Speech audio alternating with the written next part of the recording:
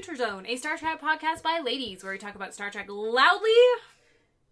Sometimes. I talk very loudly. I don't know if you guys mutter. Well, objectively louder than the two of us. Well, that's because I'm an actor. I'm classically trained. Did you go to drama school ladder. with Shatner? I don't know, like, in a shouting competition between all of the main... Oh, that's a good question. In a shouting match between all of the main actors, who do you think would win? Shatner. Shatner has, like, definitely the barrel chest. I think Shatner would win because the extra emphasis of his hands would just yeah. add that extra something and would, like, trick whoever was in it thinking he was louder. It's true. This episode, above all other episodes, because of that really stupid table in the medical bay, the one where you stand up and kind of get strapped in and then they throw you down. His chest is just huge. I wrote down in my notes in that scene what is happening to Shatner's rib cage. Right? It's like bits of his ribs were like sticking out. Right? I think it's probably the corset. Even so, like, his ribs should not be that big. No, but it messes up your posture. It's the TB. Maybe. But I could see, like, individualized, like, rib cages. Yeah, that was bananas. It was huge. Huge. I'm Corrine. Kim's over there. Hello. Ari's over there. Hello. We're here to talk about Season 3, Episode 11, Wink of an Eye, or as I'm going to call it, Too Fast, Too Furious. You've been just too waiting fecund. for the chance to put a Fast and Furious subtitle in, haven't you? Well, I just finished watching, The Witch Hunter, which I cannot decide whether I enjoyed more or less than this episode. Good Vin Diesel on the brain. I want to now call there's an episode of Voyager called Blink of the Eye. Yes. I'm renaming that Fast and Furious Voyager Drift. Yes! Yes, the Fast and Furious franchise definitely lacks spaceships, although heaven knows what's happening There's with still it. time. Like, it's the natural evolution of the Fast franchise. I would definitely watch Too Fast, Too Furious, Too Space. Justin Lin has already done a Star Trek movie. Yes, Like, you could seamlessly fit Vin Diesel into Time it. travel. He has already been to space. The next Star Trek movie could be like one of the go back in time to the contemporary present sort of tropes. That would be amazing. Oh, speaking, are they making another Star Trek movie? I don't think so. I haven't heard. I don't know. I haven't heard anything concrete. Yeah, it doesn't matter. We need to talk about Chris Pine's hair. Oh my god, what the hell is it doing? It's like a separate entity. It's enormous. You're talking about the singing video, right? Of course I'm talking about the singing video. I gasped. Audibly gasped. I'm hoping it's for a role. What role could that be? I think it's probably just the role of he hasn't been in anything in a while, so no one's made him cut his hair. He's been in stuff. We just haven't watched it. He's usually so dapper. Well, he looks like... I loved his leonine look at the Golden Globes. I was like, okay, like, the salt and pepper beard is fine. Passable. That's fine. He's like our age, but I'm like, okay, whatever. I know a couple of guys with salt and pepper beards at our age, so whatever. It works, right? Yeah. But that hair is a national tragedy. It's like Chris Pine's hair and Chris Pine's career, like, both need serious help. His hair is the Titanic of our generation. It is. For sure. So, this episode has nothing in common with Chris Pine's hair? Basically nothing. Maybe Chris Pine's hair is going so fast that we can't see it anymore. Maybe. Reaching. I'm trying. I'm really, really trying. And then also trying to do a link into the Witch Hunter movie. I'll get there. I'm definitely going to make some comparisons between the two things. Although no Finnish man did light a bar on fire. Like, things do catch on fire in this episode. Like, there's phaser action. Yeah, but none of it's really fire. Think about it. No, I don't think anybody actually hits anything with a phaser. It's all deflected with force fields. No, when they finally destroy the cooling... Okay, get this. To sum up this episode, some aliens need some sperm, so they're going to keep it on ice until they need it.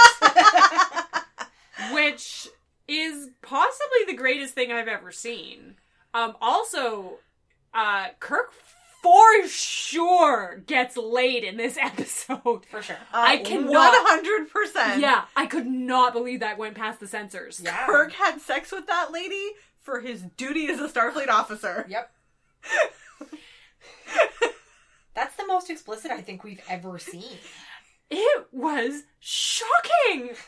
Shocking! Usually you get, like, the fade to black and you're sort of left No, missing. we've had no fade to black. There was no fade to black. In this show. It's been mostly, like, What about literally neck fade to black? grabbing and, like, mouth action. And, like, rubbing usually- faces back and forth across each But other. usually you don't see the after, you see the, like, the makeouts and then the groping and then it sort of changes scenes and you're like, oh, well, I assume. But My argument has been that he has never had sex. At least on the show. Like, I believe that he makes out with tongues and does some light frottage, if you will.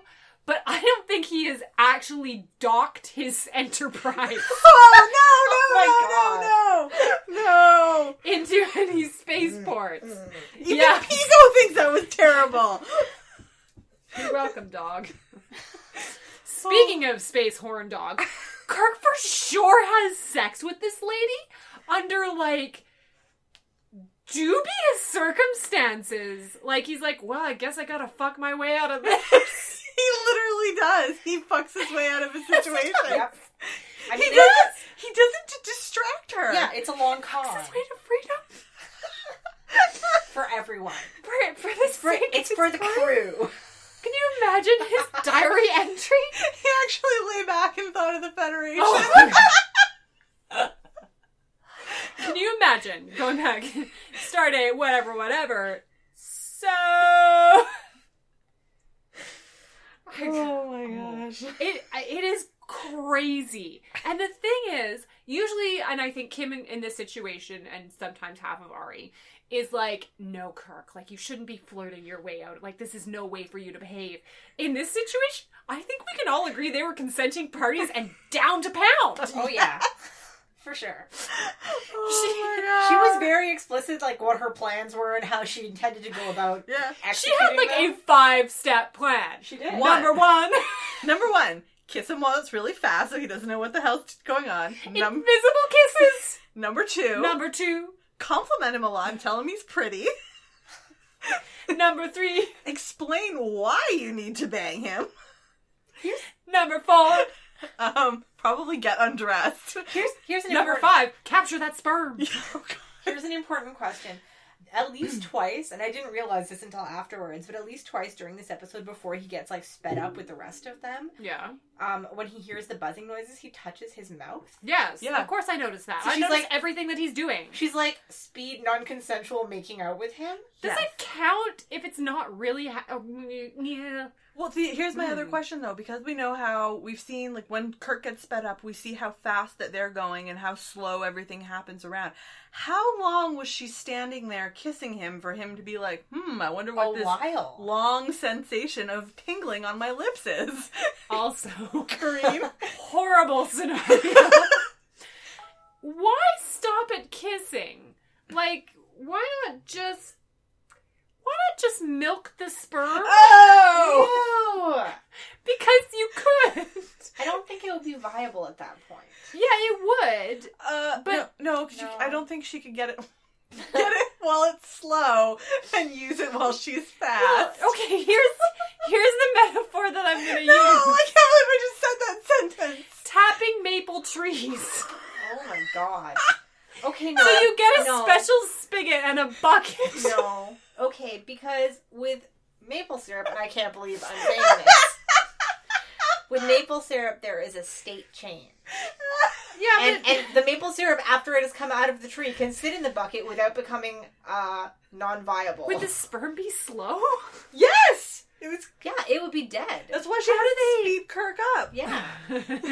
Because, like... But okay. Why are we having this conversation? No, I really want to get, like, into this. No, Is it because their sperm is slow so it wouldn't be moving fast enough to reach the ovum? Well, I think that's part of it, but the real reason, and here's the actual reason How I think do it they wouldn't actually work. speed people up? Here's the, I don't know. They Pollution. don't know, remember? It's pollution. She says there's no scientific explanation. Okay. But here's why it wouldn't work.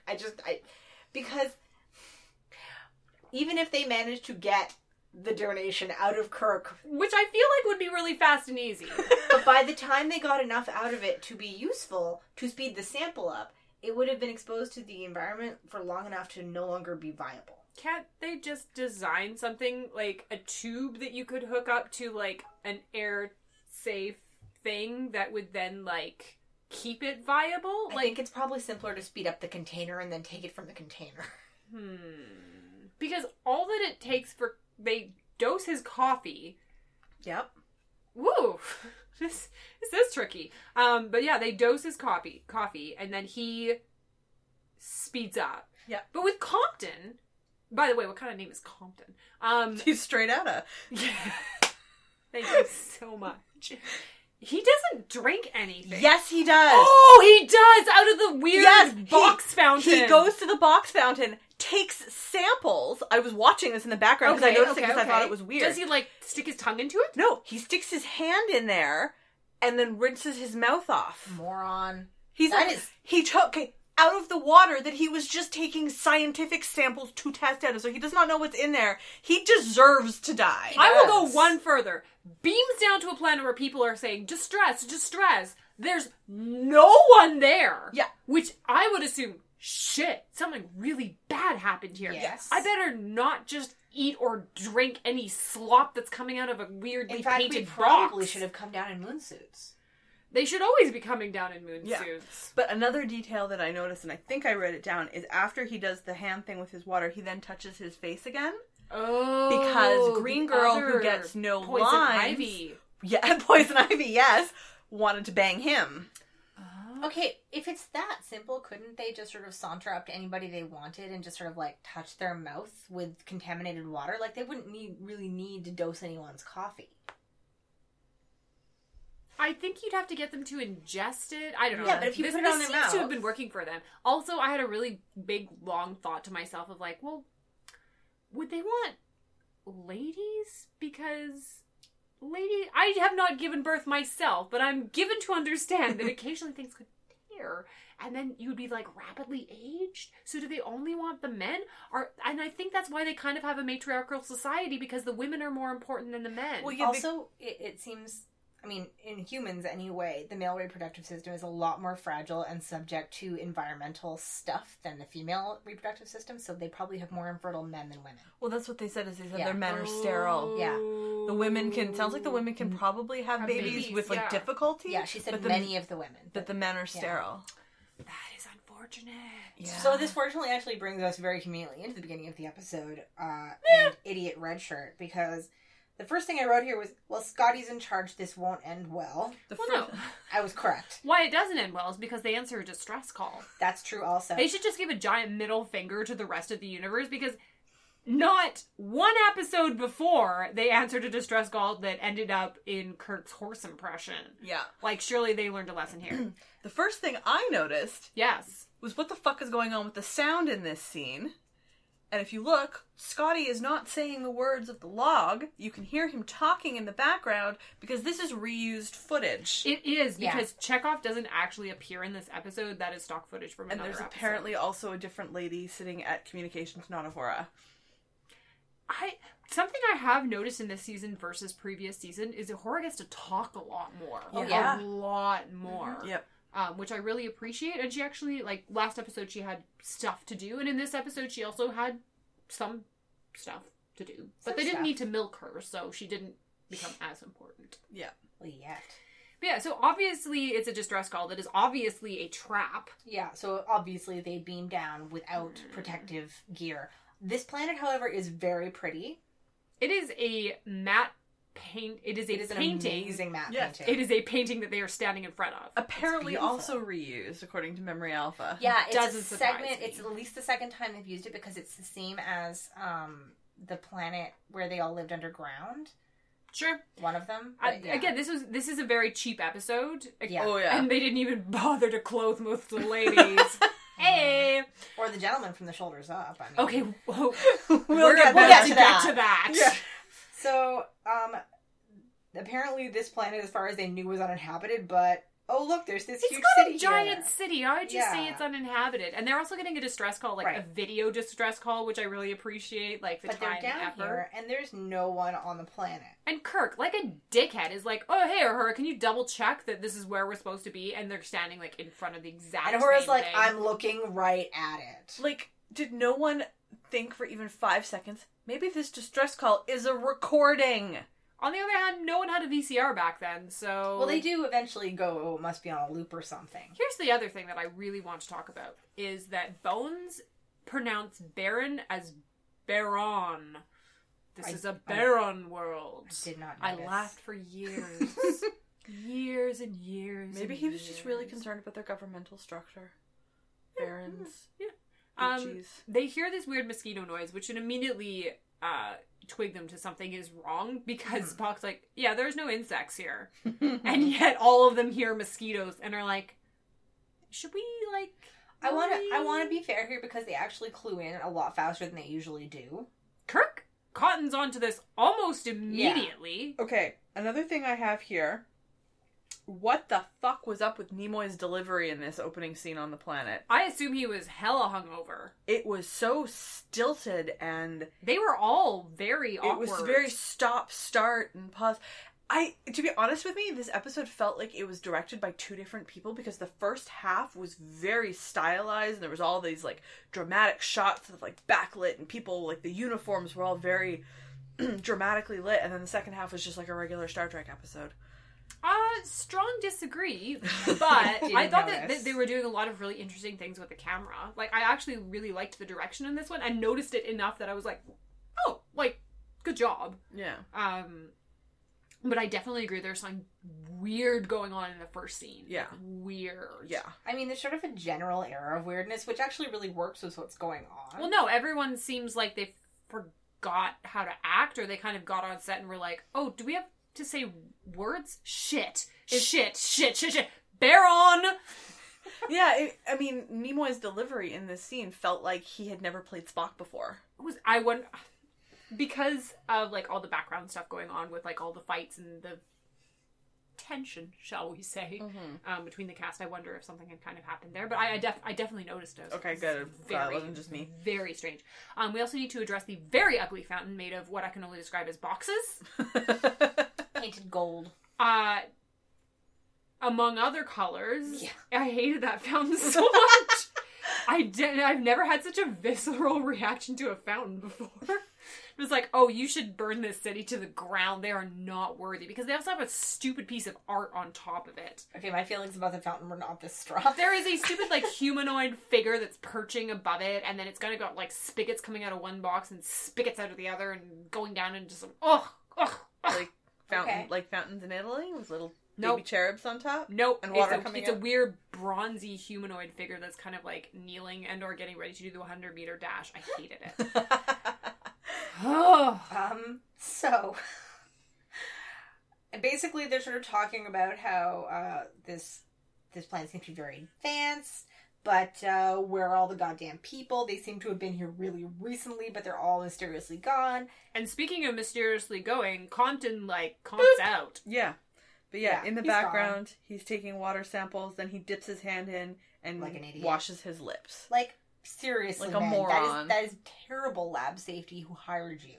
Yeah, he deserved everything that happened to him. Yeah. Back on the ship. God, sorry. I know we talk about biohazard protocols, and we kind of harp on it, but here's the thing. This is really basic. This is a bad one. So Bones is going through everyone who's in the landing party to see if there's anything wrong with them, like one at a time. But Kirk is allowed to just willy-nilly swagger Wander through the off. entire ship, spreading whatever disease he has with him. Yeah, that was ridiculous. It was so stupid. Yeah, what the fuck's the point of doing exams if you let people wander off and contagion all contaminate over the everyone ship? else? Yeah. Strong agree. So there are malfunctions that are happening in different sectors that kind of then correct themselves. Mm-hmm. And Kirk wants to go over that message again because apparently he's never seen a VCR either. And I think this is the right time to address the tops of the gentlemen from this planet. The tops from the gentlemen of this planet are extremely wide boat necks that like square boat necks that very nicely show off their collarbones and necks and upper chests in a fashion that the Cardassians would have found very pleasing. Yeah, that's what I kept thinking with Cardassians and their collarbones. It's like, that's what it kind of reminded me of, it was very wide neck down, like, it was like low on the top of the shoulders, and you see a lot of like upper chest. But then they're wearing silver chokers. Yeah, let's talk about those chokers. Silver, just like a strip of silver fabric choker that has like a floral brooch on there that I realized later was their communicators. Yes. On there. But it has this bizarre effect on the outfit of making it look like the men, it makes them look a lot more naked than they actually are. Yeah, it makes the neckline look much wider. It looked like, I was like, oh my god, what are they not wearing? Until I realized, like, they're fully clothed, except for, like, their clavicles. I could not figure out the construction. I was like, oh, is there some kind of weird beige bit over there? And then I was like, oh, no way. That's their skin. Yeah, that must have been you fashion look like taped red boys. Yeah. I don't think we've ever seen, like, I mean, we're used to seeing female guest stars in barely anything and, like, strips hanging up, but I don't think we've ever seen the male costumes with that much skin hanging out before. What? They should get this more on television just for fairness' sake. I would say no, because I don't find collarbones particularly sexy. If we're gonna do it with women. Well, no, okay, I'm taking this back a little bit because we occasionally see men in, like, short shorts and, like... we see a lot of thigh. We see a lot of thigh, but that's a very muscular, powerful... Yeah, like, Olympic. But there's something... Yeah, exactly, Olympic. It's manly. Yeah. Manly. There was something very... Feminine, yeah. And I felt vulnerable. like, tying back into the fact that I strongly believe that this is a matriarchal society. For sure. She straight up says she's their queen. Yeah, and you'll be my king. Is that it's very feminizing. Yeah. It's almost like, here's my décolletage. And the weird choker, again, I feel like is symbolism of kind of being dominated by someone and the symbol that they're owned by the women in the society. So as a costume cue, really interesting. It was great. Yeah. And I love how in their distress call, it's the man who does all the talking and the women just kind of stand there decoratively. And then, surprise! I kind of wonder if they have, like, a bunch of different distress calls and they sort of pick and choose, like, which one they're going to send out depending on what kind of ship is nearby. That's fair. I have in my notes, it's a note from the last survivors of a population of 900,000. There are 5 of us left, and we are dressed here in shiny garbage bags. Can't you see how tragic we are? We are having a fashion emergency. It's also weird because Kirk then slows it down and it does the weird... It's almost foreshadowing. Like, One could say it's actually foreshadowing. Well, I just didn't want to give them that credit, like they actually had planned that far ahead, but it is functionally foreshadowing. I thought that was pretty cool. At this, there's a gorgeous duck face from Shatner, like, all lips all the time. Mm-hmm. But I think that might be... I'm gonna stretch it. Acting from him, that the invisible lady is coming to kiss him. Also, Sulu keeps wiping he keeps touching his mouth here true. too. It's so really she was like test driving which one she liked better. Yeah. Because like they never come back. It's never come back and addressed it. But like he's like touching his lips a couple of Sulu does. I think I probably would have gone with Sulu. For one thing, we canonically know that he's fertile. We do? Well, not yet, but later. Kirk also has a son. Yes. Yeah, but he does. But Sulu actually knows about his kid its entire life. I would argue that he's a better father figure than Shatner is, but or not Shatner himself, but Kirk. But I mean, we do know that Kirk can father children. I guess. Mm-hmm. Cool. Yeah. They work out that it's like an automatic message playing on delay. Of course. And Kirk's like, okay, but that doesn't explain what happened to Red Shirt down on the planet there. Yeah, not important. I do love that within a matter of minutes, because things keep shutting down and then kind of righting itself, and he's like, son of a bitch, we brought something back with us from this planet. We need to figure out what it is and get it off our ship. And I was like, what? Captain Kirk. What? Yeah, I know. This is unheard of. And Kirk's like, I want a full investigation, and Bones calls him down for his checkup.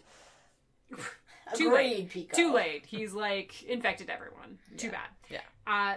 There's little clues that I like. Like Chapel's like, in the medical supplies cabinet, someone just opened things up and took a peek.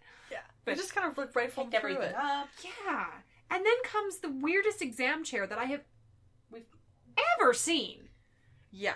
I cannot understand for the life of me the function of having it that way.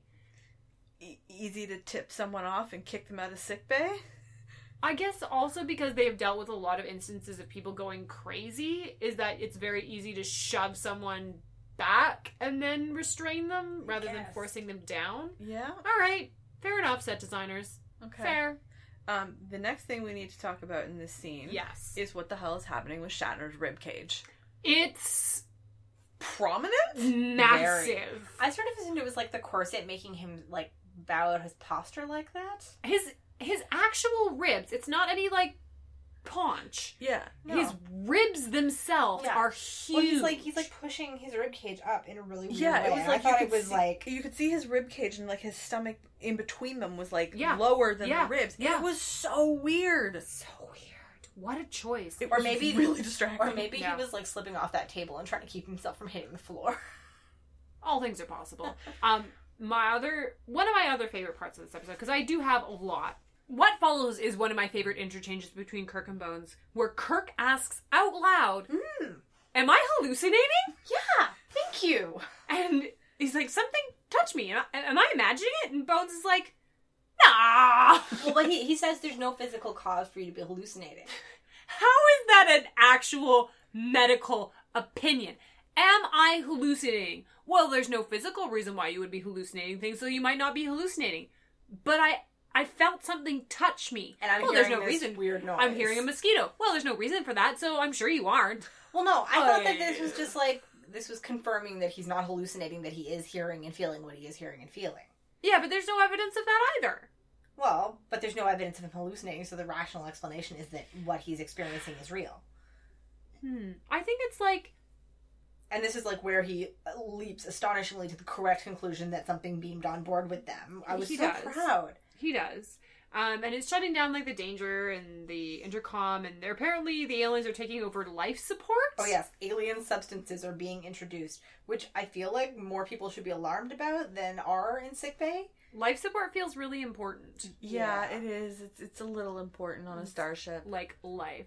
So Kirk and Spock and two of the tiniest, weeest, They're very most small, petite security men of all time try and go and see what's up with life support. The two security guys get zappity-zapped.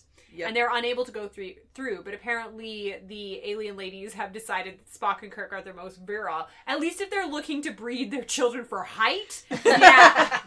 Yeah. Strong choice, ladies. And they go into life support, and there's, like, the... This is the same computer from the Dr. Daystrom episode with some new tubes. It's like one tube. I saw this, and when we find out what it is, I was like, oh, they're installing an air conditioner. How kind. Yeah, the tubing does kind of lead you to that. It's so the tubes run to the outside to suck in the cold air. So great. So great. So whatever it is, it's like it's hooked into life support but not fully installed. Somehow they diagnose this in 3 seconds. And Spock tries to touch the machine and it shocks him. I really liked this bit. I liked this bit. They try to touch the machine, it shocks them. Then they pull out their phasers to blow it up and something blips their phasers right out of their hands and then something shoves them back. Question. Yeah. If they phaser their life support systems, wouldn't their life support systems be done? No, they were just trying to destroy that machine, which was hooked into their life support. Hooked into their life support system. Yeah, that's a fair question. Not knowing how it hooks into their life support system. I have another question for you. Okay. If Spock and Kirk at this point are, to the perspective of the Skolosians, moving so slowly, how long do they have to wait around to, A, wait for them to pull out their phasers and then yank them out of their hands? Because that must have taken hours. And B, how long would it take for them to be able to shove them, to exert enough force to shove them back? Like, was there an alien lady or man, like, standing there leaning on their chests for, like... Well, no, all you'd have to do is wait for the right moment and then give them a push. Because the force still travels. It's like when he takes the piece of, like, yellow wood and shoves it into the computer. It happens instantaneously. It's just like it goes poof, and it happens. Yeah. So, and they had two men guarding the life support add-on at all times that we saw when he becomes fast. So there's two guys just standing there, and they could just, like, at any time, like, okay. But like, they're just, I just keep imagining them sort of waiting around. It's like, oh, they got the phasers up yet? Nope. 2 hours later, how about now? Nope. Just waiting for, like, the moment of most dramatic effect. Sure. So, for reasons unknown to me, Kirk yells to the empty room for them to show themselves. Yeah, which of course they don't. No. Spock takes all the information that they have to the computer. Yeah. But I have to say, the computer is not helpful. No, I actually like this because the computer's like, they ask if they've been invaded, which they already definitely knew. Of course you are. And they ask the purpose of the invasion or whether there's a connection between the invasion and Compton's disappearance. The computer says, not enough data, you annoying flesh sacks. How about you try asking them? They ask what they should do next. The computer says negotiate, and Kirk says, like, thanks, but no thanks. Yeah, I know, like, it's not an option. Yeah. The way that Kirk just dismisses it completely. Yeah. Like, they literally, like, don't know what's going on. Like, these aliens could just be installing a nice air conditioner for them as a gesture of goodwill. And the computer's like, find out what's going on, and Kirk's like, no, never. Why even ask the computer? You learned no new information. I guess if you just came back from a commercial break. Just to make sure we, the audience, were keeping up. That's true. So then Yeoman Coffee comes along, flirtatiously giving coffee to everyone for a coffee By break. the way, and this really bothered me, open containers. Also, the sexy music started for this. Yeah. For like 8 seconds, and then it was gone. It was very weird. He's like, who do I have to screw around here to get a cup of coffee? Oh. But like I can't believe you're allowed an unsealed open-topped cup on the bridge of a star. Like, that... You're not even allowed uncovered beverages on the train. No. Well, we do see this popping up again and again and again. Picard has his cups of tea. Kira and Sisko have always got their mugs of Ractagino. Janeway has coffee. Yeah, but later on they have sealed consoles with no buttons or switchy things. Why not tumblers? Like, you know... Like a nice travel mug. We know they have travel mugs in this universe. I mean, maybe not an original travel mugs. But we see them in Voyager at least twice that I can think of. Maybe they don't have them until the 24th century. Yeah, that's like 100 years down the road. So this is great because the coffee moves as if like a Tyrannosaurus Rex was coming down Jurassic Park style, but someone is definitely driving. Oh, and by the way, let's applaud the critical thinking skills involved with. Someone's invaded the ship. I should definitely look away from my open-topped beverage. Well, you don't know that they had drugs with them, I guess? I don't even know. It's their world. I think the explanation we got was that their world got super polluted. They drank the water and it sped them up. So they just put some polluted water into Kirk's glass. Yes, I think that's exactly what they do. It's great because he chugs some back and immediately starts tripping. Yeah. Which I... loved. Mm-hmm. The camera goes on a tilt and everybody slow down. One of the things that I did enjoy in this episode because of the result of like Kirk's supposed to be going really fast and everyone is moving really slow is all of the other actors having to do like pause and like very slow movement in the background. I do love a good actor's exercise. Poor Leonard Nimoy. There's a moment where Kirk walks over and tries to get someone and Spock's sitting there and he unfortunately chose to do his freeze with his hand in the middle of doing something and his hand's trembling ever so slightly. Of course. But also, then he turns super good way to extend the episode. Yes. Yeah, definitely. Just, like, slow everything down. Like, gives us an extra 5. So cheap. And then Kirk turns around. It's great. He doesn't say anything. No. Like, he obviously is going down the rabbit hole. And he isn't like, hey, guys, did anyone else, No. He just silently starts looking and poking around. Yeah. At this point, our hero of this episode... Delilah? Delilah? Delilah? Delilah. Yeah, I turned on the subtitles because I didn't hear it right the first time. I also had like Raina at some point. I had so many names that's for her. Rail. Never mind. Our queen. That's her wannabe boyfriend. And I am going to give it fully over to Kim for a description of this. Oh my god. Her outfit. I am not exaggerating when I say she is half dressed. And I mean, like, the right half of her is dressed and the left is kind of naked. Like, I have a solid half page of notes on just her outfit. Because this thing is glorious. It is a gift. A gift from Andrea Weaver. This is her last episode in costuming. I feel like this was like a last hurrah of like, how bananas can I make a costume? She had like a checklist, like, shit, I'm gonna try and get into a costume in a Star Trek episode, and then she's like, Or out oh of a my costume. God. yeah. Kim, take it away. We start at the top with Yes. the same silver collar band that we see on the men with the flower thing. And a very nice high neck, looks very normal, comes down, covers her breasts nicely. She's got one very long sleeve that gets very voluminous and cinches very 70s. Yes. Considering it was the 60s, it's very fashion forward. That we later find out that this nice voluminous sleeve is hiding weaponry, so it's Amazing. practical as well as beautiful. But then when we go over to the boobs on the other side, the outfit just sort of stops under decency and becomes a giant ass cutout that extends all the way down one side of her body. She has got like half an outfit with like a long sleeve and a pant and like a bra. A pant. And it covers her stomach. Just covers her privates. Like, that thing is like the highest bikini cut I think I've seen for a while. And then there's just nothing on the other side. Now, there is a cape that is attached from the shoulders. It is very long and very gauzy. The entire outfit seems to be kind of held together with the floral belt that she is wearing that seems to be made of little plastic flowers. Yes. The cape extends all the way around her back and attaches to the naked leg with a floral garter belt. This outfit, Ari, you had better be planning to put a picture of this in the show notes because it is a work of goddamn art. It was amazing. I was very impressed. And then there's another woman who appears very briefly in this episode. Poison Ivy. And she's wearing like a lime green version of this. Except hers is like more closely cut, I assume, because she is not the queen and has to be functional. I didn't get a good... I just saw, I'm like, oh no, that's the same outfit, but in green. And like, oh my god. And it's like this interesting like purple and sort of like tan mottled floral pattern. It's so hard to describe.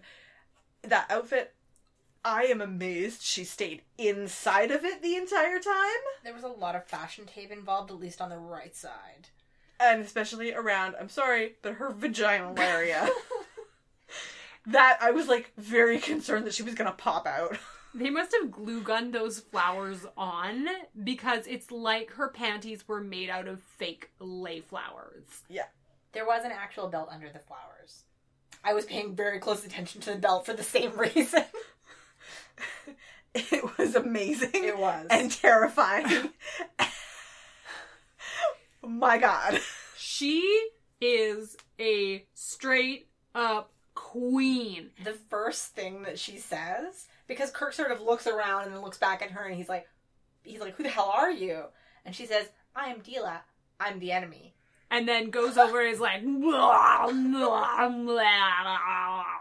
I'm actually going to allow that noise this week because it's fairly accurate to what happened. Thank you and so much. And especially since he's so visibly not into it. Like, he doesn't even close his eyes. He keeps his eyes open, is like darting around looking. And he's like very he's stiff. Tense. Yeah. He's tense. Considering that they've already kissed like 5 times, he should be way more into it. Well, also considering that on this... I feel like on this show we've seen a lot of ladies being clutched by the shoulders and forcibly macked on. And to have that reverse and have Kirk be the one who's like... I enjoyed it. Again, Lots. she is the dominant figure in this weird quasi-relationship. Yep. She absolutely is. She's like, yeah, I would like your penis, please. I have heard tell of your people and your affectionate penises, and I want that. I have chosen you as the most barrel-chested man on the ship, which is a weird, sexy feature that I'm into. And I am just gonna make out on you hard until you eventually just kind of come around to seeing my way. That is basically how this conversation goes. It's amazing. I love her. He's sort of like, what do you do to my crew because they're all frozen? And she's like, obviously, we've sped them up. Oh, by the way, we have no idea why this works. Tee-hee. And then, like, Forrest kisses him, like, 3 more times. I have never seen Kirk this not into kissing ladies. And I'm really enjoying it. I love her introduction. I love everything she says. She says the titular line, which is like, oh, like, we just move really fast. We move in the wink of an eye. Wink! Because that's the title of the episode. And is essentially like, and now that you're at our speed, we can have sex now. I don't even think that's subtext. It's pretty much text. She's like, yeah, and now, like, we can enjoy the physical fruits of my labor. So I've stolen you from your life to be my concubine. Get used to it. You will eventually. There's nothing you can do about it, and you can never go back. His question is, why? Yeah, basically. Her answer is, I like you. And it's always like this at first. They start up upset, but eventually they adjust. Eventually they get worn down by kissing. She's like, yes, so I'm their queen, and you're going to be the king, and we're going to live in a palace and have lots of babies. We hope. So, welcome. Back in the real slow world, Uhura notices Kirk is gone. Not the most observant crew of all time. Although Spock in fairness, they were moving at regular speed. I think she pretty much immediately noticed he was gone. Sure. Spock also immediately clues in that it's the coffee because he left his coffee unattended. Mm-hmm. Like, come on. Hey, don't blame the victim, Ari. I'm not blaming the victim, but it was still very stupid. She said blaming the victim. The best part is that she's like explaining, like, this is your new situation, you're stuck. And Kirk's like, no, and tries to shoot her. And she's like, oh, honey, go ahead if that's what you need to do to feel powerful. So he tries to stun her, and she, like, moves 2 inches to the right, and it goes right past her. And she's like, but if you want to see something really cool, here's my phaser. And it also makes things fly through the air. Yeah. And it's in her sleeve. It's so great. Her line after that is, accept what has happened. There is nothing you can do to stop it. Yeah. Which I feel like is the Trump inauguration theme, but in this was also very cool. And she's like, oh, you'll learn to love And then he it. runs off, and she's like, oh, they always do this. And then he runs into Traitor. Oh, yeah. Straight out of Compton. Yeah. Who is like, well, I've turned. I'm a traitor now. You're not my captain. I just couldn't help myself. They're just so pretty. He met a lady. Yep. Yep. Ain't that always how it happens? Yep. And I wrote down here, Kirk just beats him up. He does beat him up. And worse than that, the guy playing Compton clearly hits the camera. Like, he gets pushed back. Yeah. And you see him kind of go, and then flunk. Oh, no. Right up against the camera. Yeah. And then this is an interesting choreography that happens here. So Kirk, like, knocks him out of the way, runs into the life support room, gets stunned by the 2 guys guarding the machine. Mm-hmm. And then Compton comes running in and sees that they've hurt Kirk. And then turns attacks. on them again? Yeah. He's the worst. Yeah, he's very fickle. But then they, like, knock him down. And he drops dead. Well, he has cell damage. Yeah, he has a tiny little cut, which apparently at this point is enough to kill you. Well, when you're newly turned. Always. Because they run out of the newly turned very fast. Yeah. They don't live for long. That kind of sounds like if they survive the transition for long enough, they adjust so they're not quite as sensitive. Because they keep talking about it in terms of now and at first. I'm going to disagree with you because I think that's why she's putting all the rest of the crew on ice, is that they can go and defrost one when they need it. Yeah. She is, again, my favorite because you're like, oh, I hate it when they get damaged. Try not to kill this one. I like him. He's pretty. He literally says he's pretty. Yeah. Which he is. The thing is, though, is when Straight Outta Compton dies. Yes. The men console Poison Ivy. Yes. And say, don't worry, we'll get you another. Yeah. It's like when your goldfish dies. I was gonna say, their puppy ran away. We'll get you another one, sweetie. Oh, she's so great. So, the guy, Dale? Rail. Good enough. This whole conversation is gold. It's like, you shouldn't get attached. She says, I'll do whatever the fuck I want, thanks. It's great. He's like, they're inferior. Don't feel for inferior beings. And she is like, I will feel what I want to feel. I'm going to enjoy my duty. Yeah, she says, do I get jealous of what you do? And he says, I do my duty. She says, so do I. And sometimes I allow myself to enjoy it. I love that line. Snap. Loved all of this. I love that line. It's like, just because this is your responsibility does not mean you have to be miserable doing it. I also adore what happens next because Deela's like, no, it's fine. You're not a prisoner. You can do whatever you want. You want to examine the machine, examine the machine. And Rael's like, I wouldn't touch it though. So Kirk immediately grabs it with both hands. He tries to electrocute himself. I'm curious as to why his cells are not damaged, but he is the main character, so that's fine. It sounds like only like abrasions. Sure, whatever. I don't know. It's very unclear. Yeah, when we look over... When we look over to Compton, he is old. Oh yeah, he's like 150 years old now. Like gross old makeup. And Rail lets Kirk think that he did it. I don't understand why this detail existed. Was it just to ramp up the tension for Kirk? Yes. But I don't think it was necessary because, like, the fact that you're going to be super fast, never get to see your friends again, and forced into sexual slavery is pretty bad. Live fast, die hard, Kim. Apparently, literally. Okay, so they say, when they're trying to explain what happened to Compton, they're like, the newly accelerated are sensitive to such things, which I interpreted as, like, if they survive long enough after being sped up, they won't be quite as sensitive anymore. Nah, disagree. But Kirk gives the best eulogy ever, which was, he was so young. It's the nicest thing you can say about him. He did traitor turn on you. Twice over? Yeah. Also, does not follow biohazard protocols and is kind of stupid about tasting the water. Yeah. Don't drink the water, Don't drink the water. It's a line for everything. And Kirk storms out, and Deela says, you shouldn't have let him think it was his fault. That was definitely your smack that killed the kid. We've had to deal with this all our lives. Don't make it worse. She says, these guys, or like the humans, are capable of much affection. I wonder if they'll show me some. She is into it. Oh, yeah. It's honestly kind of sounded like, I'm going to go live with the monkeys for a while. Maybe they'll make friends with me. By friends. She means she wants to bang a monkey. Yes. Oh, God. Jeez. So they let him sort of run off to sickbay and record a message. Like, he's like, okay, so here's everything I've learned that you need to destroy them. We missed something. What? The, like, rail guy kissing the queen. Yeah. He, like, grabs her and makes out with her, and she's kind of like, nah. No thanks. you. Yeah. Like, we were friends when we were kids, but your infertile penis does nothing for me. And she does. Like, it isn't out of, like, oh no, my past and tradition forced me to have sex with her. She's like, no thanks. Yeah. Like, I'm much more into this, so you're gonna need to back off and listen to exactly what I say because I'm the queen. Yeah. Sucks to be you, sir. Sucks to be you. So Kirk's run off to sickbay where Spock and Bones and Chapel are trying to, like, figure out what happened to the captain and, like, analyzing his coffee. And he, like, records a message for them. I love all of this. I love because this. Queen Reina Dana is, like, power play from start to finish. Oh, you want to record a sweet little message to your friends?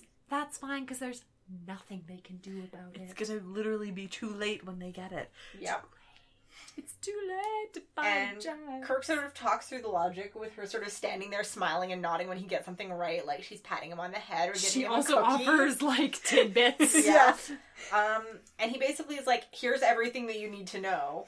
I'm pretty sure they're going to turn the ship into a giant freezer and put you all on ice for when they need you for breeding stock. And she's like, by the time they hear this, it'll be too late. We'll already have put them on ice. Yeah, it's interesting because they kind of get into this weird conversation about survival, which is, as we know, salt monster theme, forever last of the buffalo. Yeah. About survival at all costs and the cost of survival. And well, she sort of talks them through what happened. there was Like, a volcano? There was they had a natural disaster and they drank polluted water and then whatever mutated us to super speed. It made us sterile, so we sent out distress calls to like lure in breeding stock. And they have the whole, we have a right to survive.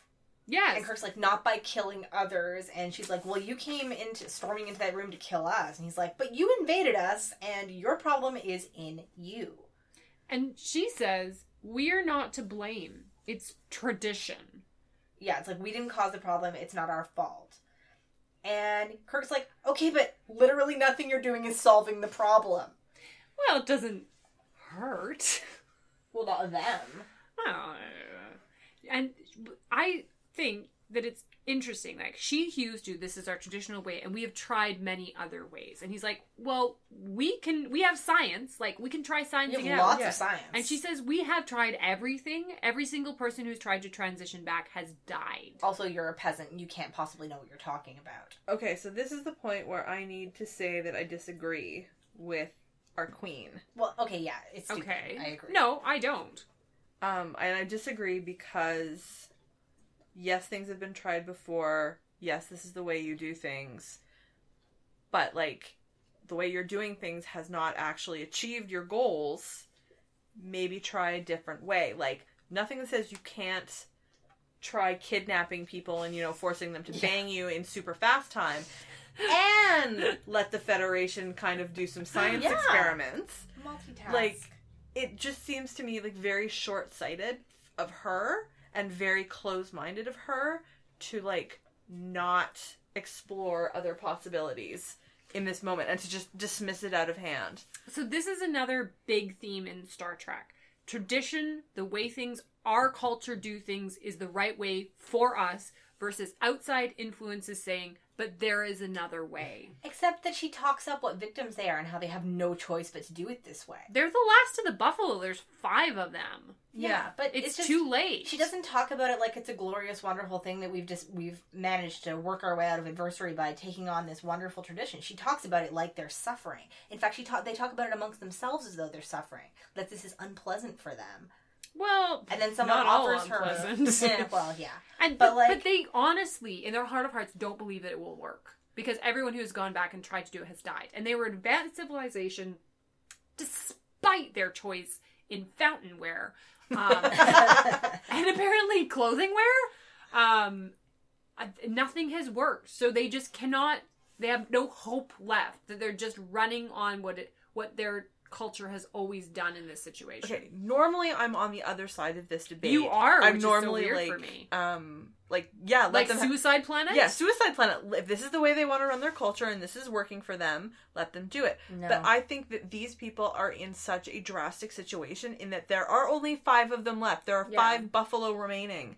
They do actually have the opportunity to salvage their race. Potentially, or at least... But they know that this is going to work.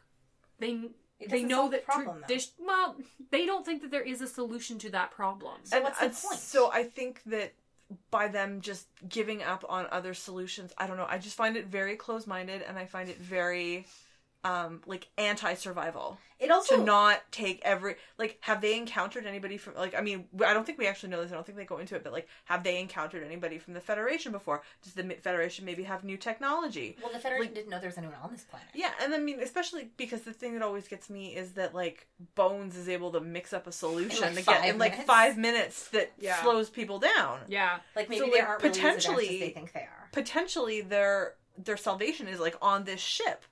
But they don't give anybody the opportunity to try, even continuing to install the air conditioner while they're doing it.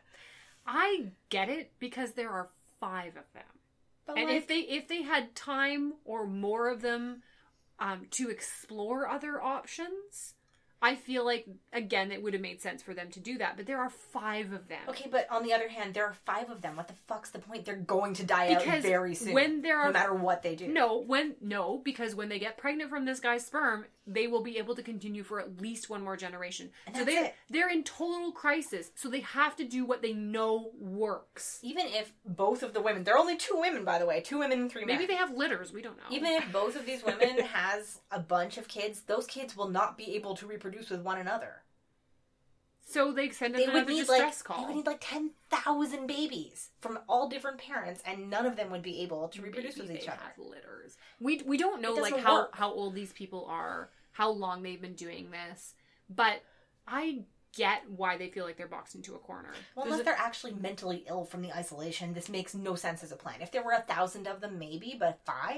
There's a Next Generation episode that, now that we're talking about this, I'm remembering there's a Next Generation episode like this, where there is a planet that has been, like, cloaked behind a shield. And the Enterprise comes by, and so they uncloak long enough to kidnap a whole bunch of children and then cloak themselves up again, including Wesley Crusher. Oh, yeah. mistake. And so like the society is like, well, we can't have babies anymore, so we need your children to perpetuate, and it's okay, we're gonna raise them, and we'll teach them art and teach them science, and it'll all be really good. And then when the Enterprise shows up and is like, can we have our goddamn kids back, please? Like, we actually care about these things. When people are allowed to go in and, like, actually look at the situation, they're like, oh, your invisibility shield is causing the infertility, so you just need to lower that, and everybody will be fine. But, I mean, imagine that was not the case. Are they justified in trying to continue their culture at the expense of others? Not when there's only 5 of them, no. This is a needs of the many, needs of the few situation. This is a salt monster situation. There are 5 people, and there is no way using the methods that they are currently using that they are going to save their race or even perpetuate for even more than one generation. We don't know how many babies they have. I know how babies work. No, not how many. They could have like 8 at a time. Yeah, but that's not a diverse enough gene pool for a civilization. Well, None of those constantly kids. mating out. Well, here's the question I had though. If they're constantly doing this every once in a while, like, where are their children? I don't know. Because there's only 5 of them. There's only 5. They don't have any left. children. Mm. Like, have both these women just now reached sexual maturity and are able, this is their first opportunity to have babies? It could be. Or can they only have 1 baby each and they're just basically doing this to hopefully they have 2 more girls? Like... But then what's the point? Their survival. 5 people to survive just so that they can perpetuate themselves in more suffering and isolation for no reason at all? Doesn't seem like a lot of suffering. I mean, they don't need any birth control on their planet. 5 people. Yeah, it's pointless and destructive, and it bugs me. Anyway, it makes no sense. So mean. But my point here is I wish that they had been more open to exploring other options. Well, in the next gen episode, they won't accept help or even suggestions either, because the very first thing that Picard and Crusher are like, oh, we have lots of ways of treating infertility, let us have a look. And they're like, no, they won't even let them scan them. Crusher has to, like, sneak in the scanner and do it. The people on that planet were so sure the Federation was, like, so far beneath them they couldn't possibly help. They Same wouldn't thing even with let them these look. guys. They think that, oh, ours was such the greatest planet, there's nothing you can do because... But they're wrong, too. And that for me, that's their fatal flaw, is that they're not constantly open to new ideas. Yeah, because otherwise... Any possibility of, like, I mean, for all they know, they could, like, whatever their advanced civilization is, they probably haven't progressed technologically in the last however many years it is since they've been super sped up and, like, desperately trying to just bang everything that moves. So, like, them not being open to what could potentially be new technology from cultures they've never heard of, or even, like, apparently, according to Bones, folk medicine that's just kind of like hanging around that you can whip up in a styrofoam cup. You can whip up a lot. Anyways. Thus begins the sabotage and seduction strategy of Oh, I love that.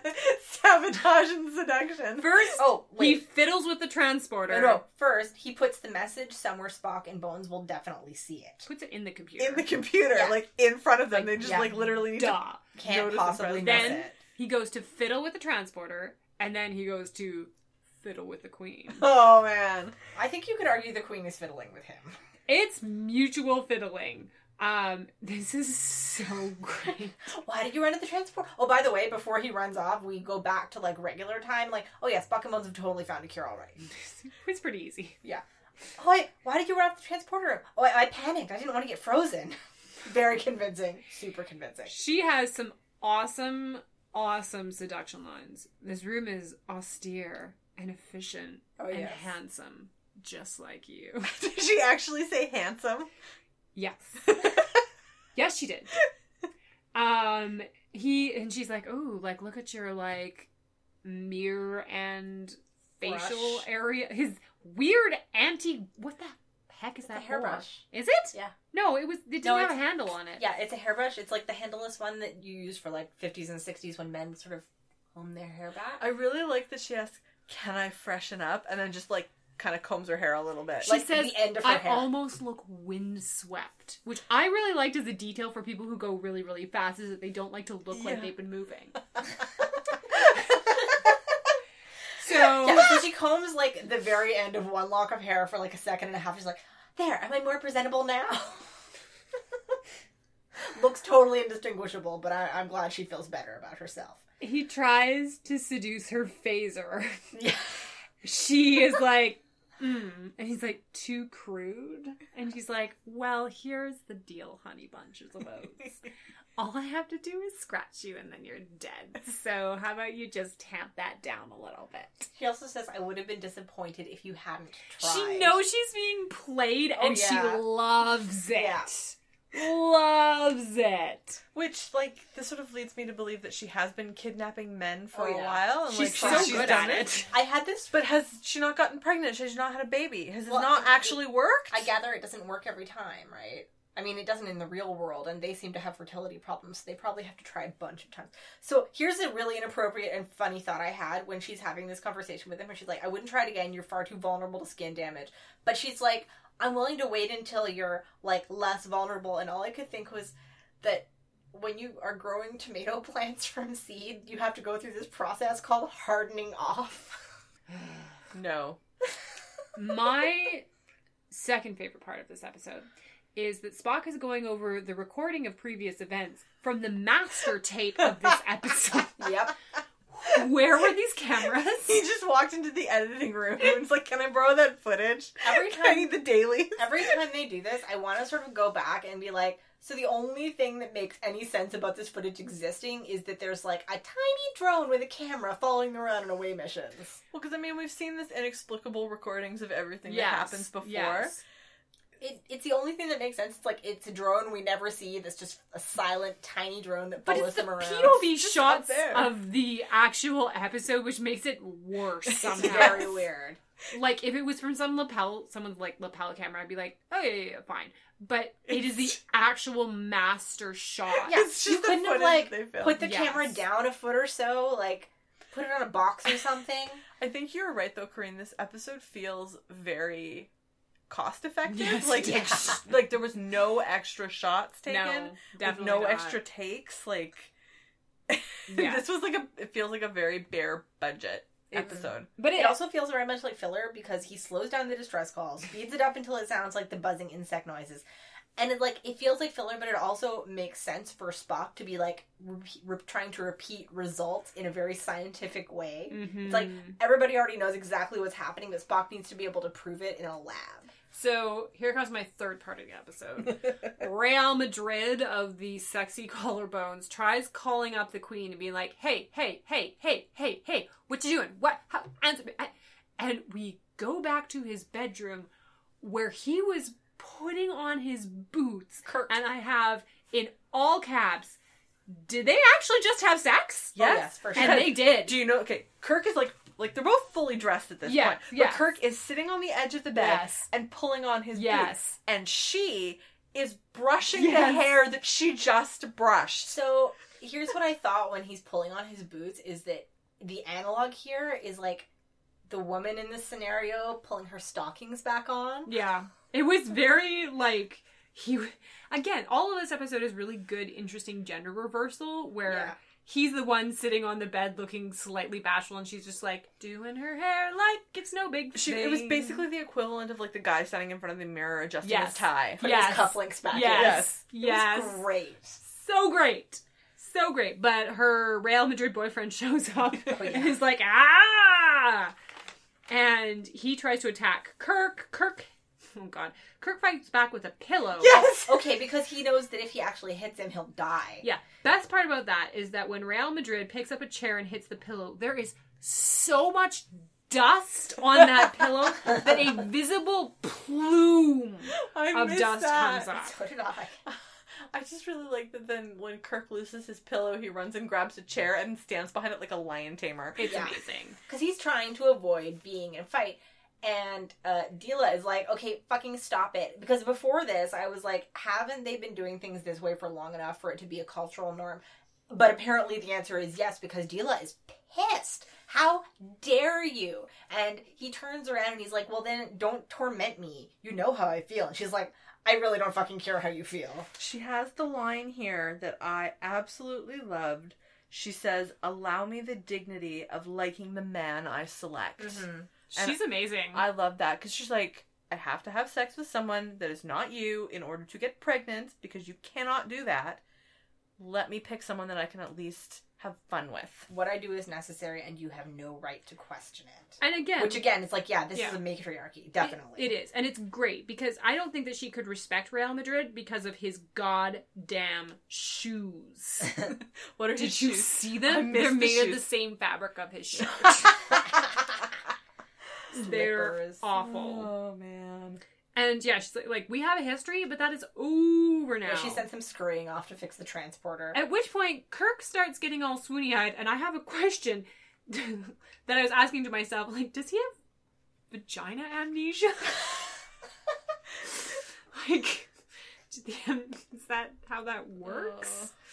The bit that we've missed, that we kind of skipped over a little bit, is that Bones finds the tape, takes it to the bridge, and he and Spock listen to it and learn all the information they need to know, and they're finally caught up as to what's going on in this episode. Yeah. So glad. Everyone's so competent. Where I realized that they actually do have a slight disadvantage, those fast people, because they're so far ahead of what the slow people are planning. So they actually can't follow what they're doing once they've been sped up. At least we never see them, like, recording their slow talk and then speeding it up. Yeah, but you would have enough time to, like, kick them in the shins. I'm surprised that no one, like, punched Scotty in the stomach when he was going towards the transporter room, because I wanted to. Well, he spends the whole rest of the episode standing directly in the middle of the door, like, right in their way. Yeah, so true. So Kirk has vagina amnesia. Oh, yes. Amnesia vaginas. I hope I behave correctly. Yeah, he turns into a drone, and she's like, oh, shame. You've adjusted. I Gives liked a very weird before. blank smile. Yeah, it was creepy. It was creepy, but great. So they obviously discovered a drug, and it took like 5 minutes or less. Spock drugs himself because he is essentially the Enterprise's lab rat. He drinks the water, basically. Yes, he does. Incredibly reckless. He does. It's great. So, again, he starts tripping immediately, is like, huh. Rad. Apparently the transporter... This is a great exchange between Real Madrid and the Queen, where she's like, oh, is the transporter fixed? Like, why didn't you tell me? And he's like, I didn't want to interrupt you.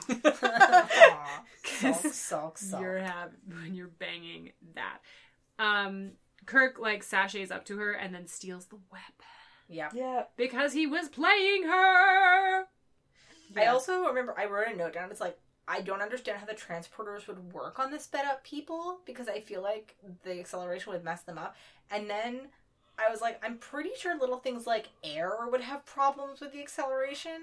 Like wind burn everywhere all the time. I think that you've thought way too much about this. Well, no, because it made me think of the episode, the little ship episode on DS9 where they get shrunk down in the runabout and they have to like beam tiny air into the space that they go in or they suffocate. I remember thinking that episode was stupid, so I don't remember the details. Fair enough. I was impressed they thought about the air. Wrapping things up, Spock and Kirk destroy the air conditioner. Mm-hmm. I really like that when they met they ran into each other in the halls and they realized Spock is fast. Yeah. They don't even say anything. They're just like, let's destroy shit. Hey, and they do. Hey. Yeah. And Queen Dana is like, I knew you'd never adjust. And gives a nice thing about, God damn it, survival. You're going to tell all of your friends never to come here again, and I am never going to get laid ever again. This is an interesting conversation because she's like, what are you going to do with us now? And he says, well, what would you like us to do with you? Hey. And, well, because Kirk doesn't yet know that they have a cure. He knows. No one's told him. So, here is the deal. When she's talking about, oh, like, we can never decelerate, we're doomed. Kirk looks at Spock like, you've got something in the bag, right? Like, you got this figured out. And Spock does a, like a little nod. I did not see that. Oh, I missed that. Oh, that's cool. And then he goes back to her and says, like, here are your options, la-da-da. Okay, in that case, that's monstrous. On their part, yes. Because that was my last question. It's like,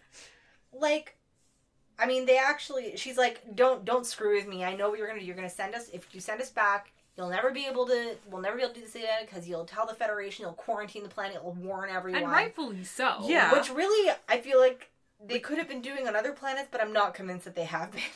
I mean, there has to be, though, some suicidal nymphomaniacs who would be interested in going there. Right? Yeah. And, like, not telling them, if Kirk does, because at this point, I was been like, they haven't had the conversation yet, Kirk doesn't really know the details. But if they have had, like, silent eyebrow conversations, and Kirk does know, and he sends them back down anyway? Here's the thing.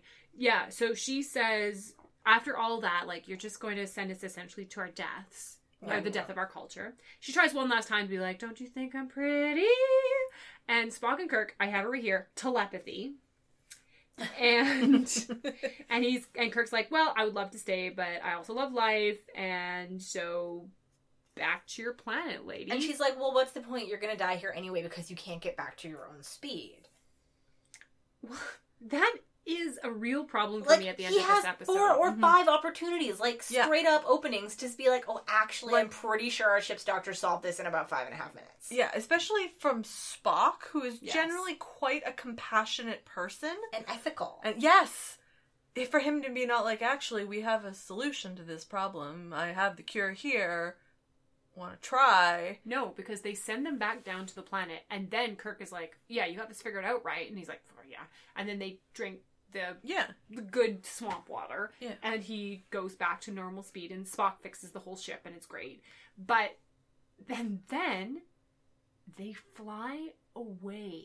Yeah, I don't understand that at all. I have a huge problem with this. Like, why didn't you then, like, mix up some of this anti-swamp and, like, beam it down and then send them a message being like, when you figure this out, drink that, and you might slow down. Like, you definitely can't use your other completely insane method of holding on anymore. Not anymore. You won't be able to kidnap passing space people anymore. So you're definitely just going to die out in about an hour since you live so fast. At this point, I think if they were presented with a solution, it's like, well, we literally have no other choice. They would try it, even if there was a chance they would die trying to get back to this low level. But they choose not to. They choose not to tell them. Yes. That's evil. Is murder. Yeah. It is. It's genocide. It's completely unethical. It's straight so up against explicit genocide. Everything that we think the Federation stands for. I don't understand it at all. Like, I want to be like, so this was just like someone didn't think about this in the last script review, but it's also really evil in context. Like, it's punishing. Mm-hmm. It's punishing for what they did. It's capital punishment. It's capital genocide. It feels like a punishment for them not taking Kirk up on his offer to help when he offered initially. It's a moral judgment. Yeah. Which makes no sense in Star Trek. Like, these people should not be kidnapping people, like, passing ships and forcing them to, like, have sex with them. But that doesn't empower the Captain Kirk and Commander Spock to decide that they should just die out. Yeah. Because this is very different from, like, you are actively trying to kill me, so I'm going to kill you. This is, you are no longer a threat to me, I'm just going to let you die. Yeah. Yeah. And so they do. This makes no sense, and it's kind of evil. I assume that they had meant to at some point put in, and then we beamed that down to them or took them to another planet, because there's only 5 of them. Yeah. 5 is not a big number. Like, giving the vaccine or the cure to 5 people is not going to break the bank. Well, you'd have to take them off the planet. Yeah. Because their water is they'd have garbage to leave. water. But I mean, like, the Federation could solve their fastness problem, send a team to help with, like, environmental cleanup and fixing the water, send some people to help them capture and, like, sort of revitalize cultural stuff, and find some people who are willing to, like, be like, hey, we'll give this a thing. We'll give this culture of yours a try. They could probably fix the water. They could probably fix the environment. They could, volunteers. It makes no sense at all. It's very cold. Yeah, it is. It's, not the ending that I would have expected from Star Trek. No, it came out of fucking nowhere. Especially after Kirk offered to help them. Yeah, but that was before he had sex with her. Yeah. Once he had sex with her, he doesn't need to stick around for anything. He's already tasted that. It makes no sense. It's bizarre. Why buy the cow when you got the milk for free? Whoa. Except in this scenario, he's the cow. He is the cow. And she kind of got what she wanted. I mean, like, temporarily. I assume that they're going to be sending someone back. Like, we have to assume that they'll be sending someone back to help these people. But if they live super fast, they'll probably be dead by the time they don't live fast, die hard. I think they just... I don't think it'll be like an hour. They live fast, die forever. I don't know. She says their lives are brief so many times. Yeah, but I think she was thinking, like, symbolically. I don't know. All right. So count to the episode, Kim. Deaths, 1, straight out of Compton. But he kind of deserved it. Yeah, traitor twice over. Yeah. Like, pick a side. Yeah. Pick a side. Pick a side. Ari, your count. 5 ladies, 3 people of color. Performance of the episode, I think, like, we're all going to give it to the same person. Yeah. The actress who played our queen? Yes, Kathy Brown. Ooh. Yeah. Who killed it. Oh, yeah. Totally. She was great. Yep. Yeah. So powerful, so assured, so confident. But she also gave her a sense of humor and, like, Yes. a playfulness. Yes. And she wasn't just like, I'm stone cold and this is my duty. She was No. like, this is my duty and I'm going to have fun while I'm doing it. She had this very vital personality. She had a flexible and interesting mind that we actually got to see displayed. I think that she is one of the strongest female characters in original series. I Yeah, think we're so, getting yeah. a lot of them, like, right at the end here. Which is surprising because everyone thinks the 3rd season is the worst season. But I feel like even stronger, like the Romulan lady commander, they were seen as somewhat less capable than the men. Like, there was that hint of, oh, you're just emotional, so you're compromised. Certainly by the humans. Yeah, you'll never be as assured in your command as a man would be. Yeah. But this season we've had Dila, we've had, I can't remember, the High Priestess lady. Yeah. Oh, from a couple episodes ago? Yeah. But I feel like she kicks it out of the park because at no point are her emotions really clouding her judgment in a way that feels like she's weak. No. Yeah. The part where she's like, "Oh, Kirk, you finally succumbed to my vagina charms." Yeah. And he's like, "Well, that's too bad." Like, but she gets out maneuvered, but it's on equal terms. I think, If anything, like, most of the time in this episode, the power balance is swayed heavily in her favor. she wins. Yeah. For most of this, Yeah. she wins, and it's only at the very last moment where she kind of gets a little bit tricked by Kirk, and fine. And I actually give that to her because Compton turned, like, on a dime. Yeah. On a And dime! if she's done this before, she's probably used to it eventually working. Like, she's very sure that eventually it will work. Yeah. So I don't feel like the episode was like, silly lady, you No, should I have don't seen either. through that. I feel like it was very much just like, oh.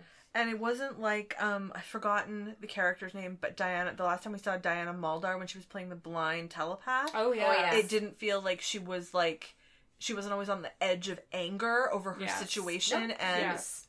and like was so concerned about her failings. Yeah. No, she was totally reconciled to everything that she was doing. And again, speaking about the feelings, 'cause I feel like that has been a through with all of the women characters as they're constantly undermined by their feelings, or their feelings are too powerful that they override their logic, is that at every turn, she is pointing the finger at Real Madrid and saying, I'm going to feel how I'm going to feel, and you're going to be okay with that, because it is my right to feel how I want to. Yeah. Which is incredibly powerful for this show. Yeah. She is unapologetic about the fact that he's pretty. Yeah. And I would like to have sex with him, and then I'm going to like it. So pipe it down. Yeah. You don't get to be jealous. I'm done with you. Yeah. I have made my intentions perfectly clear. And even more, almost, for me at least, is the way that she delivers those takedowns. It's very much that this is the culture she was raised in. This isn't like something unique about her, that she's like unusually forthright and upstanding and, you know, not impressed by anything that the men say. It's that everything that she has ever learned from everyone around her is that she has the right to feel this way and she doesn't have to explain herself to anyone. Yeah. Which makes it kind of sad that they're all going to die out now because they've decided to not give them the cure. She reminds me a little bit of Deanna Troi in this way, in that with Deanna Troi, she is very free about, like, I like you, let's have sex. She's very free about, like, my job is dealing with the emotional stuff. So you know what? I'm going to get emotional at times. And that is, while we've been talking about this, that's what I've been thinking about over and over again, is she's very much like Deanna Troi in that way. Mm-hmm. In that she's this very strong, capable person who has emotions, who isn't afraid of her emotions, and takes command of them, and is very much in control of herself, and won't let the reactions of the people around her undermine her sense of purpose and sense of being. And that is one of the things that I admire so much about the character of Deanna Troi. Mm-hmm. Yeah, you know, every time I watch Next Gen, like, I remember as a kid always being a little bit annoyed with Deanna. And all the emotionalness. Never annoyed with Deanna. Just because, you know, that's what the culture was, and but every time I watch it now, I like her more and I respect her more, because it's like, oh, oh, I get it now. Especially for me, because Deanna Troi, I mean, we're just veering wildly off topic, but that's okay. But Deanna Troi, like, her character is about the emotion, and she is in a military organization, and yet she sits on the bridge with the two top commanders, and her contributions are not only valued, but they are sought out. Like, the two military commanders of this turn to her and say, please explain to me the emotional aspect of this situation so I can better be in command of it. And for me, that was, like, that's amazing. And I always love that about how her character is treated on the show. It's also as an indicator of, like, the emotional, like, cultural shift between original series and Next Gen. It's like, well, what does the culture expect from this situation from everyone on the ship? And Deanna was sort of representative of it being sort of a more nurturing environment. It's that emotions aren't a liability. Yeah. Yes. Is that your ability to understand those emotions and how they work is an intelligence that is on par and equal with tactical intelligence, with logic, with decision making. Yes. Yeah. And I think that's the importance of Troi. And the importance of the Queen in this episode is that her feelings don't make her less. No. Whereas constantly throughout this show, anytime a woman, because they always have her having those emotions, that is where they fall on their face and are shown up by the men who are logic driven. Yeah, and then I mean, sort of the same way. This is the same thing between our Queen and Deanna Troi, is that they're both in situations where they are working with men. And I'm assuming she's been banging Real Madrid at some point in the past. They are both in situations where they are working with men with who they have had a romantic relationship in the past. Because Deanna Troi has Riker, who's basically her soulmate, and they're like, we love each other, but at this point in time, and she never lets jealousy get in the way, and she establishes, like, a very firm working relationship with him, where they're, like, mutually, like, they have a lot of affection for each other and they can tease each other, but there are boundaries there. And she don't think she would let him step over, and, like, Riker doesn't get to be jealous of the men that she sleeps with. Well, Riker's not. I mean, he is, but he doesn't dare act like he is. And in this case, when Rael does, she shuts him down immediately. Yeah. Which is great. Yeah, and that's, I love that. And that's why I think she's so much like a precursor to Deanna Troi. And I love her. I love her so much. She was great. Yeah. She made this episode, again, one of my favorites. Yeah. It has the speedy up time thing, which I always love. Yeah. Or, like, people being out of phase from everyone else. Yep. Crew being super competent and figuring things out within the first 5 minutes. Good jobs this time, except for Compton. Everyone was like, oh, is that a mosquito? No, it's an alien that we beamed on board and they're trying to take over the ship. Oh, wow, okay. And let's do something about that. And again, a female character that I could actually feel confident and not have to debate about the fact that she is a great, strong woman character. Yeah, absolutely. Yeah. Without being a strong female character, TM. Yeah. Yes. We didn't get to life lessons. Yeah, I was going into that. Okay, I'm sorry. Did you not see me, like, wrapping up that conversation and, like, I was just afraid you were going to end it. I'm like, no, we need life lessons. Nicely into life lessons part. God, give me some credit. I'm sorry. Kim, life lesson from this episode: be open to new ideas and new penises. No, Ari. God, don't let anybody tell you how to feel. Also good. Mine is don't drink the water. Also good real life lesson.